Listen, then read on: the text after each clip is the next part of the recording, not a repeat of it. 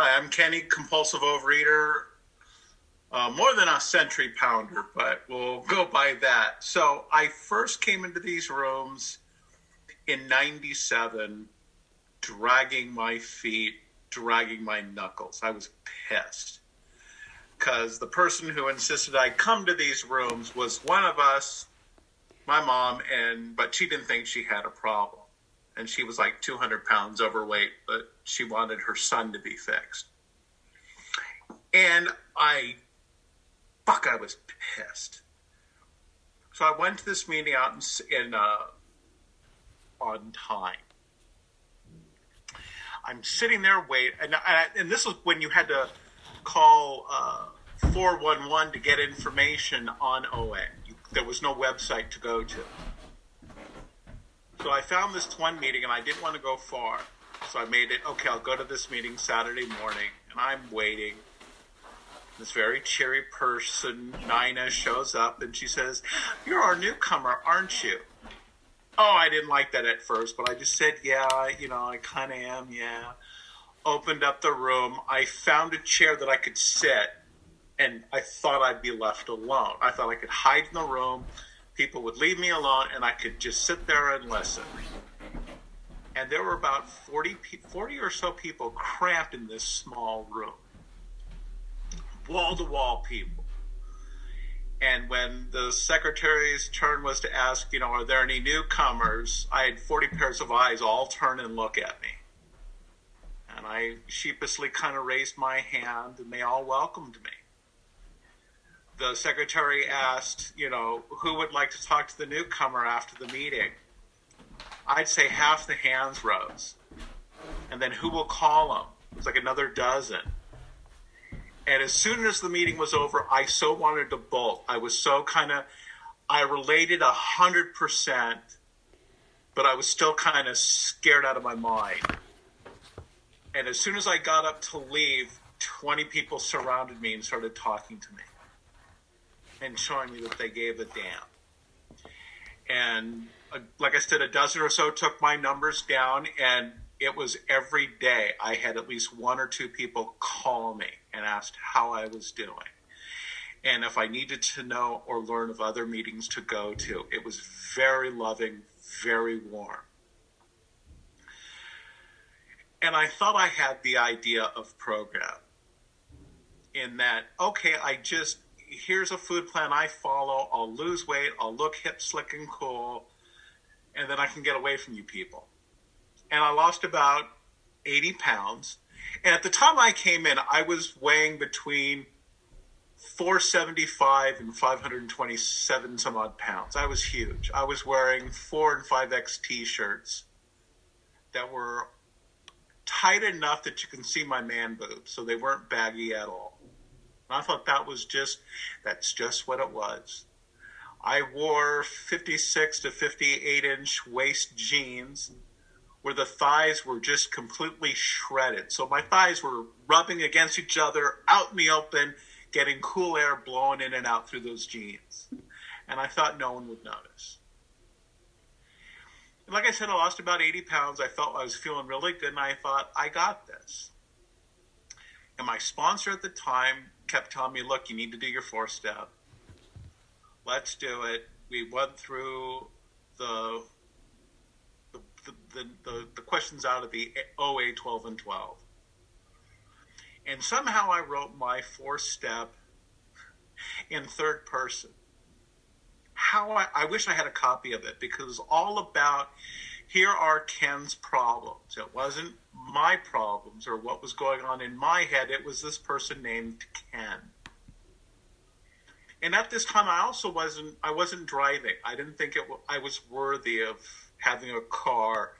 Plus, being that large, it's very hard to get behind a steering wheel. So I was dependent on the bus. And when I'd go to and from work, there was this, what I would call the Bermuda Triangle for myself. Because at the corners, there were 3 death traps for me. It was a Kentucky Fried Chicken, a Carl's Jr., and a Jack in the Box. And I'd have to fight, pray to a higher power I wasn't ready to believe in, Please don't let me ring the bell. Please don't let me ring for this stop. Please don't ring. And my hand would just creep up, and 95% of the time, dang, I'd get off. And that was kind of like a form of exercise, because I had to cross the street 3 different times to go. I'd get my sugar-laden coleslaw from KFC because that was healthy. I'd go to Carl's Jr. to get their onion rings, and I'd go to Jack in the Box to get their ultimate cheeseburger because it had no vegetables, Honestly, I don't think I ate a vegetable willingly till I was 35. And here I am at 27, 28 years old, killing myself. I drank on average 2 to 3 and sometimes 4 super big gulps a day. That's 48 plus ounces 2 to 3 times a day. And one time because I can get obsessed with numbers, that was like 1,200 calories minimum a day just on liquid. And like I said, I would stop at these restaurants, grab all my food, sit at the bus bench like it was a picnic bench, and eat like a slob. Just shove it down.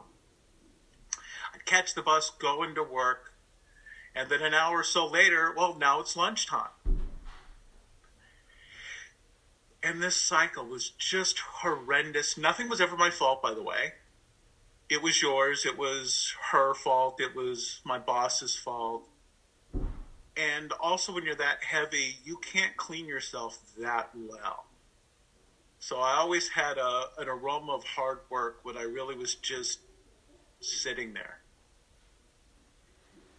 And then I eventually had left the rooms, bounced in and out for like another 6 or 7 months. And then of August of 2001, I came in I had been run over by what I thought was a Mack truck.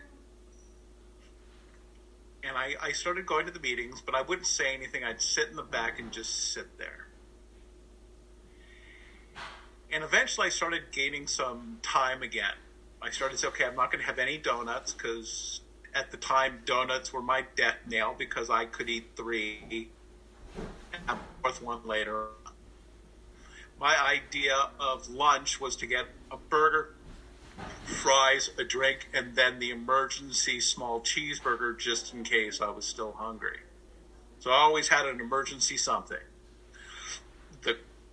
The crispier, the crunchier, the saltier, the sweeter, the better. All that disgusting combination.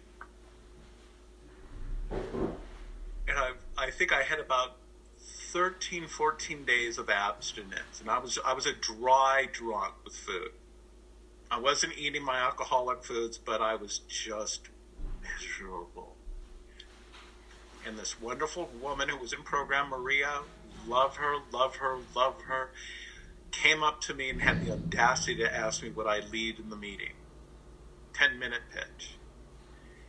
And I said, I just have 14 days. She says, that's good enough for me. And I don't remember what I said or shared, but apparently I touched everybody. I grabbed a sponsor right away and started doing the staff work. And I did really well. For about 3 or 4 years, I lost like 120 pounds. I started again to look hip, slick, and cool. And then I allowed life to get in the way yet again. And to the point where this part of my life, I'm starting to work the graveyard shift. And for those of you who've never had to work those hours, it is really difficult to eat sanely, I found. Because there's nothing late at night that I can run to that would ever be considered an abstinent meal. And I never considered packing my meals. And I went out again. This was about 2007, 2008. And then I ended up slowly creeping back up. I hit the 400-pound mark, and I thought, oh shit, I have to go back and commit to OA. And God made it so that I could. My hours at work changed. And I'm going to the meetings again. And I'm scared because I'm dying in the rooms. Because all I kept hearing from people was just don't eat and go to meetings. Don't eat and go to meetings. And here I am. I'm going to meetings. I'm going about a month and a half, 2 months, dying. I wasn't eating my alcoholic foods, and I'm going to meetings. And I started to get suicidal. And I just kept raising my hand when they say, well, those of you that need a sponsor, raise your hand. And it got to the point where my hand would just get lower and lower. I would barely raise my hand. And it seemed like a year I was raising my hand, when it was probably just like a month or two. And finally, this great man in our program came up to me after the meeting. He handed me his business card. He says, I want you to call me in an hour because I'm sick and tired of seeing your hand go up. I broke down and cried in the car. I don't think I left the parking lot for 30 minutes because I had to gain my composure. And I go home, I meditate, and I called him. And he says, great. And he goes, I'm also a member of Alcoholics Anonymous. And we're going to work the big book the way we do it in AA. There was no debate, and I said, yes, Captain. I don't know why I said that. I just said, yes. I've never been shot-putted through the steps that quickly, ever. It was quick. It was rapid, because I guess the way they do it is there's no time to rest. This is a debilitating disease. We are like a man who is drowning in the ocean. If that ship is coming to save you, you don't say, no, I'm not quite ready yet. No, you're going to wave and have them pull your ass out and save you. So I said, great. Within the first month, we did the first 3 steps. I would have loved it to have been a little bit faster, but we did it the way he wanted to do it, out of the big book. That was the first time that I ever read the doctor's opinion. Here I am. I'm in 10 years in and out of program, and I was never told, it was never suggested, it was never pointed out that there was a section called the doctor's opinion. And I'm crying as I'm reading the chapter. And what I had to do was every week I'd read a chapter. Then we would get together and read it together. So I'd have to read it twice. And then as soon as it was done, he goes, okay, here, underline these things. And I'd underline everything he told me to underline, and he would explain what each thing meant. I had to look up definition of words. Allergy is an abnormal reaction to a foreign substance. So that could be gambling, that could be sex, that could be cocaine, alcohol, food. Got it. The obsession comes in when the only thought is to indulge. Nothing else comes in. I learned that God can't come in if all I'm having in my head is fear. I have to open up my mind and allow God to come in, my higher power to come in, if I'm to get sane. And I mean, like I said, like a month, we just shot through the first 3 steps. And he says, great, well, let's read the big book. What does it say? And when it got to the 3rd step prayer, which is what step 3 is, it's just the prayer. Step 1 and step 2 are questions. Are you compulsive overeater? Can your life is unmanageable? Yes or no? Yes. Boom. You move on. Next. Chapter 4, my favorite one, the chapter to the agnostic, has that question. It says, can I control it once I start? And can I stop once I start? I can't control squat left to my own devices. Put a bag of chips in arm's reach and I'm done. But if you dole it out for me and take it away, then I'm fine. It's weird. But I have to have someone else help me make that decision still. And I'm fine with that today. I actually enjoy that today. So once we figured that all, he says, great. At the bottom of the page, after you do the 3rd step prayer, it says, next we launched in a course of rigorous action. He says, great. Now you have to do your 4th step. And he says, I need to give you a time limit on doing your 4-step. And we decided on 2 weeks to do everything. It was my ego saying 2 weeks. Because left to my devices, I want 6 months, and I'll finish it on the last day. It'll be half-fast, but it'll be done. It just won't be right for me. So I wrote, I had like 184 resentments.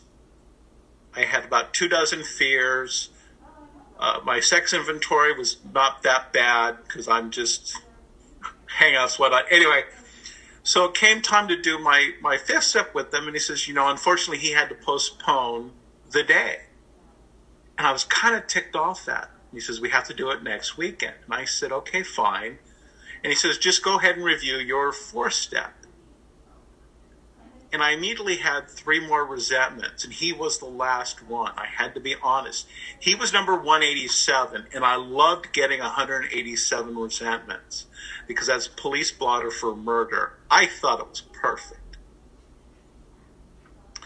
So I have this list printed up. It's like 20-something pages of just the most insidious, asinine, and even justified resentments at people. So we picked a day to do my 5th step. We met at his house, got to his backyard, and he looked at his watch, looked at me, and he says, you've got 2 hours. You're not wasting my time, and I'm not wasting yours. And I said, you got it. Thank you. So I went through every resentment. And I did his resentment first, which he enjoyed greatly. He said, thank you for being honest, for being mad at me for that. And I was honest. And then it was every single resentment was virtually the same damn thing. I could have the resentment against everyone in this meeting for the same thing. And that's what it ended up being. Joe, Johnny, Erica, Samuel, didn't matter. They hurt my feelings because you don't understand my case is different. I grew up divorced family, didn't make me a compulsive overeater. I'm born with a genetic disease that has polyps exploded various places all over my body that I was tormented with. That didn't make me a compulsive overeater. I would just get mad at you. You would point something out to me. You would say something stupid to me or what I thought was an offensive thing to me. And it was just these insidious resentments where I was just full of judgment, anger, fear. I judged you before you opened your mouth. I was somebody who always had to win an argument with you. I was the Cliff Clavin of Cheers. I knew everything. And I loved picking political fights with people just to prove how stupid I thought you were and how educated I am.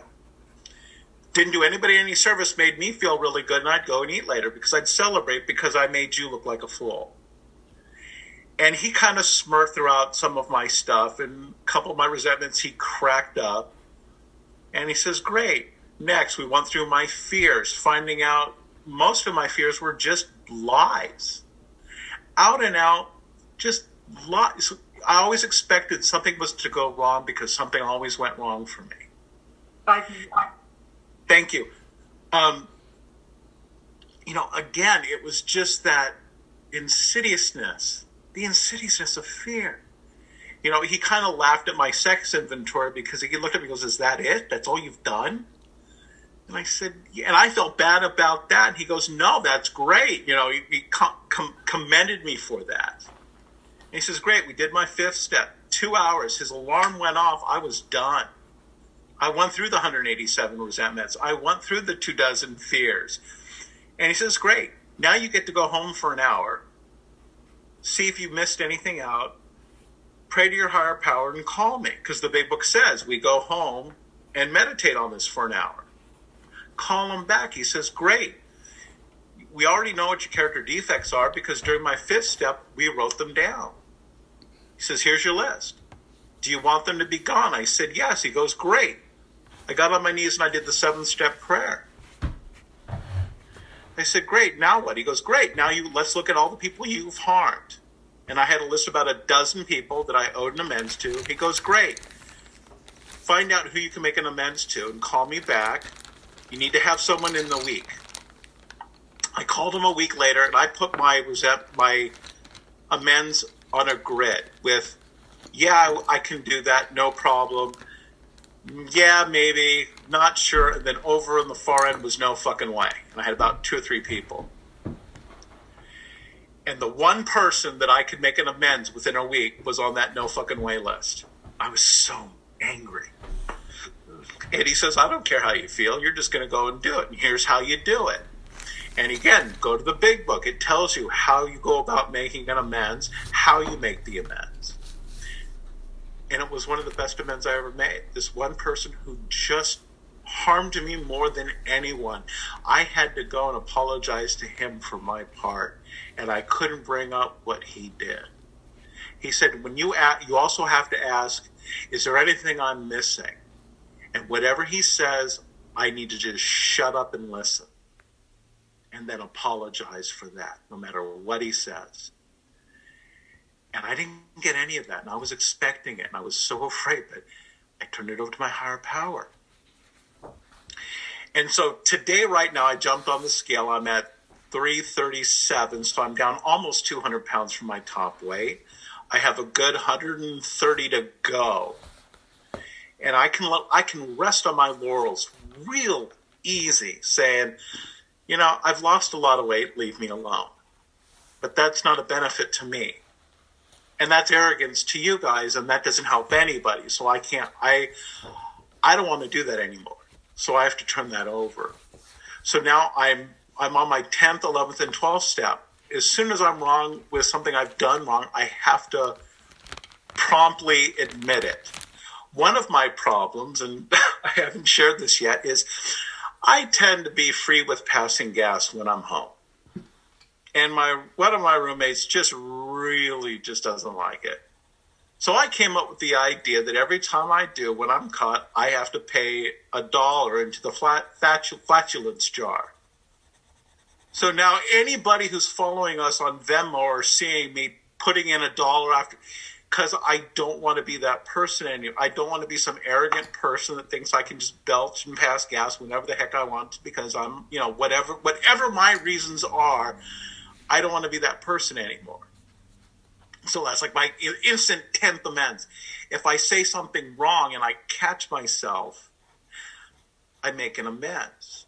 During this whole pandemic, you got to wait in line before you can go into a grocery store. This one young lady was, it was my turn to go in, and not thinking, I said, thanks, sweetie, and then I stopped. Because I don't know who she is. I have no right to call a woman sweetie. I don't. And I paused and I said, I'm sorry. I should not have said that to you.